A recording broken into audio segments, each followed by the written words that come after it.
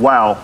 Merry Christmas, Four Oaks. If we don't know each other, I'm Paul Gilbert, one of the members of the pastoral team here. I'm thinking about the movie Field of Dreams, when the ghost of shoeless Joe Jackson remarked to Kevin Costner, he said, "Is this heaven?" And Kevin Costner said, "No, it's Iowa." And I kind of have that feeling right now. This is just an amazing, beautiful night, and we are so glad that you are here. Now, if you look on page 3 of your program, I want to point out and draw your attention to something. It says, right under Hark the Herald Angels Sing, it says Sermon, Pastor Paul Gilbert. Now, for those of you with little kids here tonight, or hungry stomachs, or all the women who are already getting cold, all right, fear not. I bring you good tidings of great joy. This is not a sermon, right? This is a short devotional, but hopefully God will meet us in it nonetheless. Now, some of you remember the story about the advice that I received on the eve of my first sermon that I ever preached. It was about 30 years ago. Jimmy Young was the pastor. He was an awesome preacher, and he said he wanted to sit down and give me some input about my first sermon. He wanted to give me some advice as I got ready to preach for the first time, and I was eagerly anticipating his words of wisdom. And he looked me right in the eye before I walked up, and he says, "Paul, just remember, it's better to be bad and short than bad and long," right? And I said, "Thank you, Jimmy. That was really helpful." And so it was short and bad. So just so you know, well, people don't think about this, but Jesus actually had to preach a first sermon. And believe it or not, it was a short sermon, and it's recorded for us in Luke chapter 4. And the text that he preached from, guess what? From what book? Was from the book of Isaiah. In fact, he preached from Isaiah 61. Now, if you've been with us this Advent season here at Four Oaks Church on Sunday mornings, we have been studying the book of Isaiah and trying to understand what it is that Isaiah the prophet, 700 years before Christ came, what did Isaiah the prophet have to tell us about the incarnation? So it shouldn't surprise us that Jesus pulls his first sermon from the book of Isaiah, because Isaiah has more to say about the coming Messiah than any other Old Testament prophet. Isaiah is the one who tells us that a Savior is going to be born as a child, and that this child will be raised up from the line of David, the root of Jesse, and that this king would actually turn out to be a suffering Savior who would die as a substitute for his people.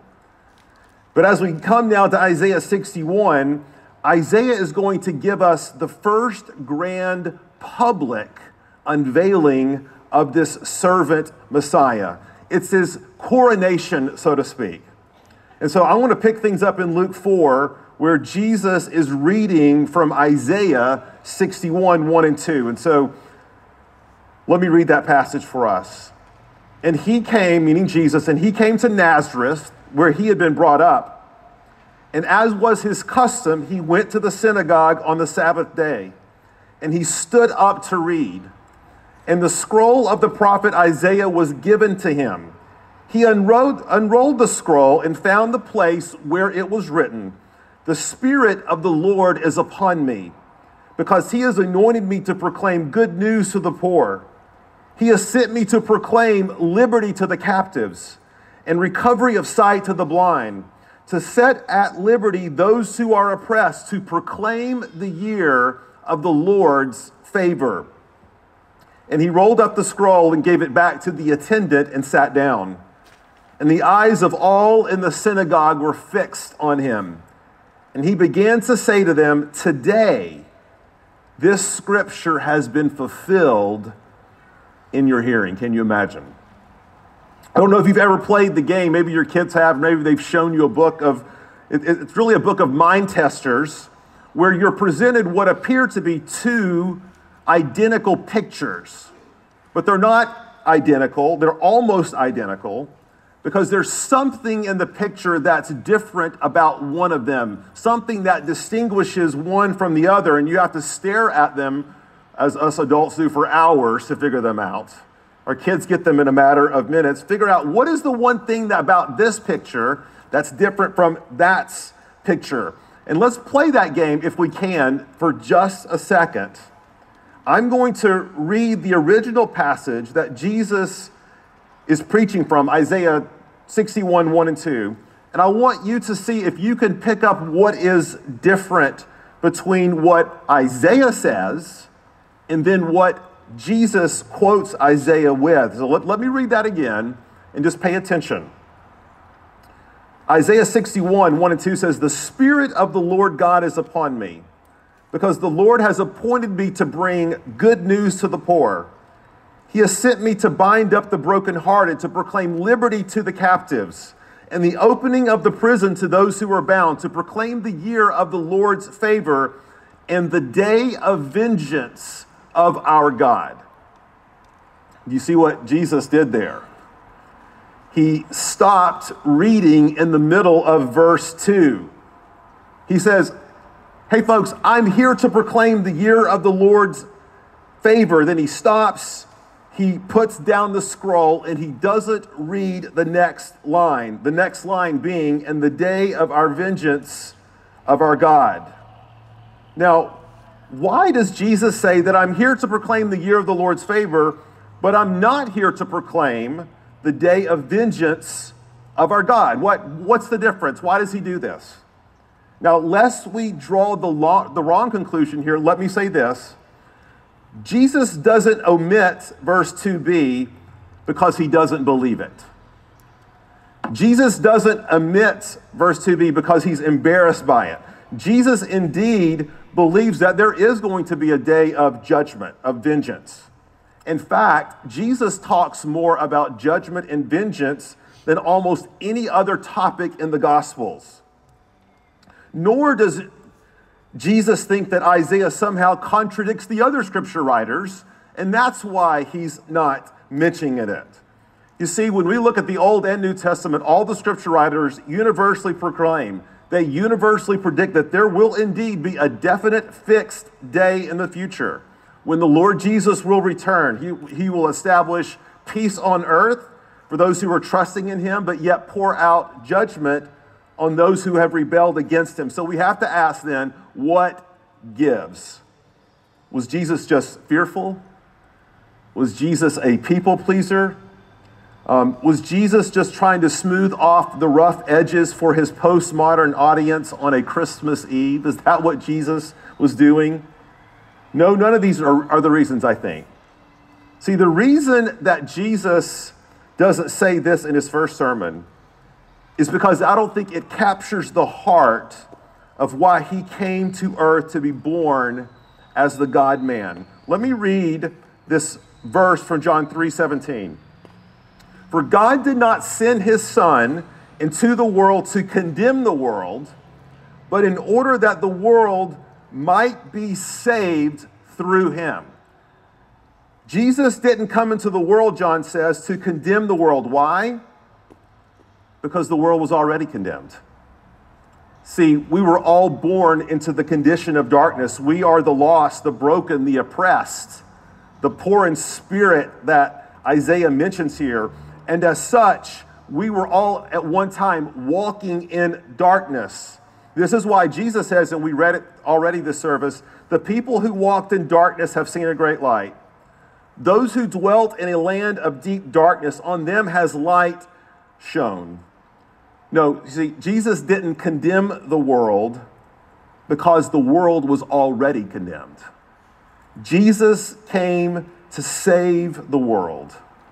And you can see this in the weight that Isaiah gives to the word year versus the emphasis he gives to the word day. He says it's the year of the Lord, but it's the day of vengeance. You know, a day is of short duration. We all know that.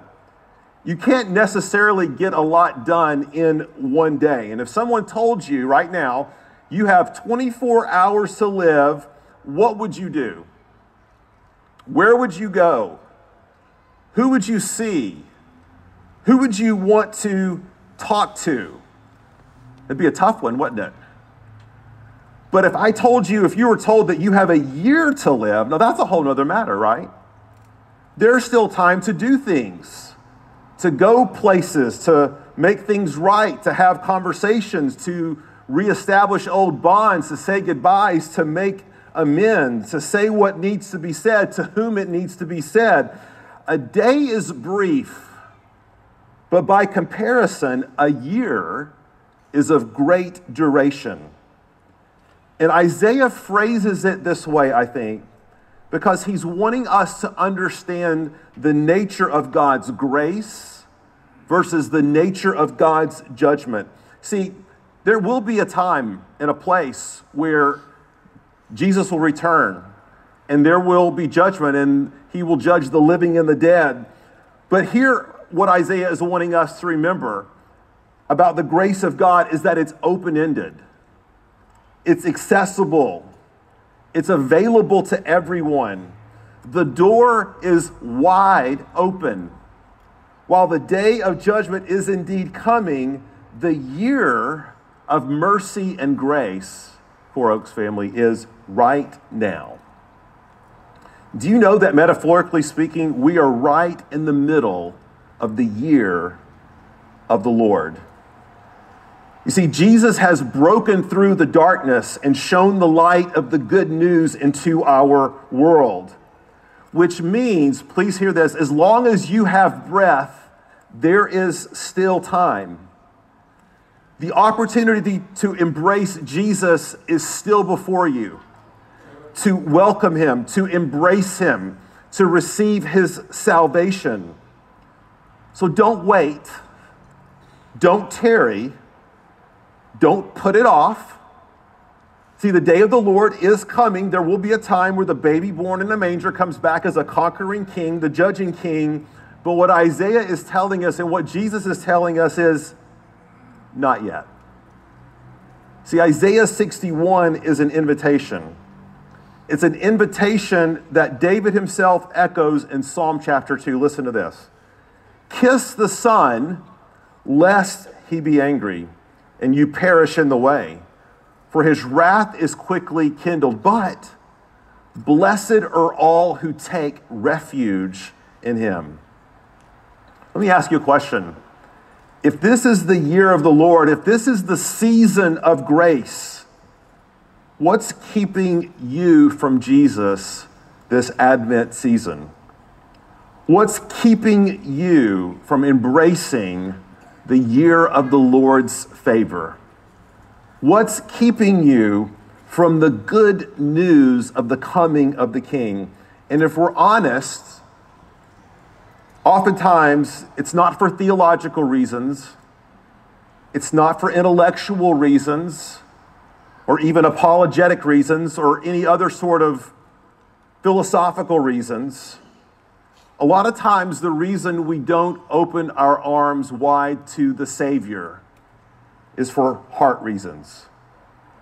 Because we know deep down that if we admit that the events of 2,000 years ago were true, if they are really true, we all understand that changes everything. That makes an enormous claim on our lives. Listen to what Pastor Scott Saul says about this. He says, to concede the truth of the story of the Advent, of the appearing of Jesus, the birth of Jesus. So to concede the truth of the story is to put oneself in the precarious position of admitting Jesus isn't merely an advisor or consultant, but that he is Lord. That Jesus is and must be the boss of me. Because when Jesus is the boss of me, it means I must surrender things to him, such as, and see if any of these kind of strike a chord with you. When we recognize the authority of Jesus, the kingship of Jesus, the miraculous coming of Jesus, and we realize that makes the claim that Jesus is now our Lord, what are the things that we have to surrender?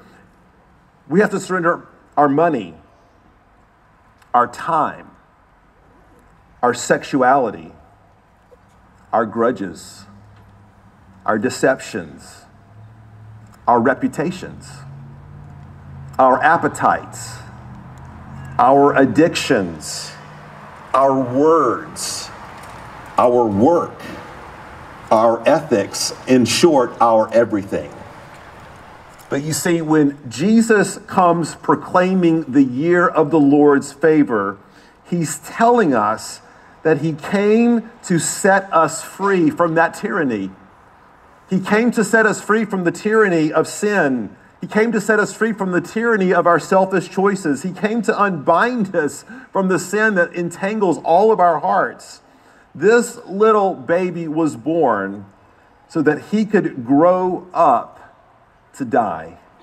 That is the great paradox of the Advent season, which means this: just as much as Jesus came proclaiming the good news, and please hear this, Jesus was the good news. Jesus is the good news. And so there is open for all of us this Advent, the year of the Lord's favor. And so there's the invitation. Wherever you are, whatever you've done, wherever you think you are in relationship to Jesus, there is this invitation: embrace the Son. Find refuge in the babe. Kiss the Son, who is Christ the King. Let's pray.